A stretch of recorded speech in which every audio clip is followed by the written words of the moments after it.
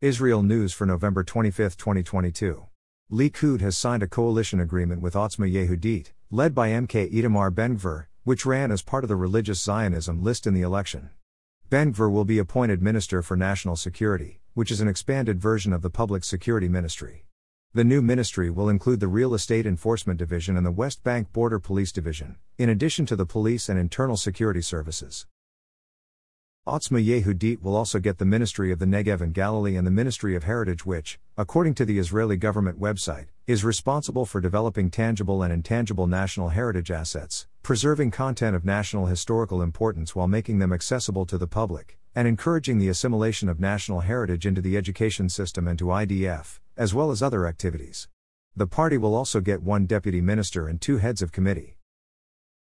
Likud is planning to sign a coalition deal with Shas on Sunday and then one with United Torah Judaism, UTJ. Shas will likely get the Interior Ministry, Periphery Ministry, that is split off from the Negev and Galilee Ministry, and the Ministry of Religious Affairs.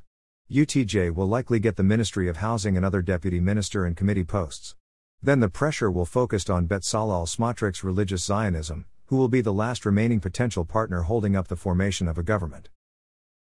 In Beersheva, an 18-year-old Israeli wearing an IDF uniform was hit by a car driven by a 39-year-old Bedouin from Rahat in a suspected terror attack. The driver claims that he lost control of his car, but he has a record of nationalistic statements and social media posts. The victim suffered a broken leg.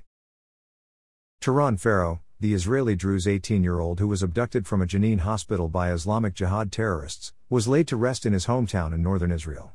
His body was returned after intense Israeli and international diplomatic pressure and intervention. The terrorists thought that Pharaoh was an Israeli soldier. Thanks for listening to the Israel AM News Summary.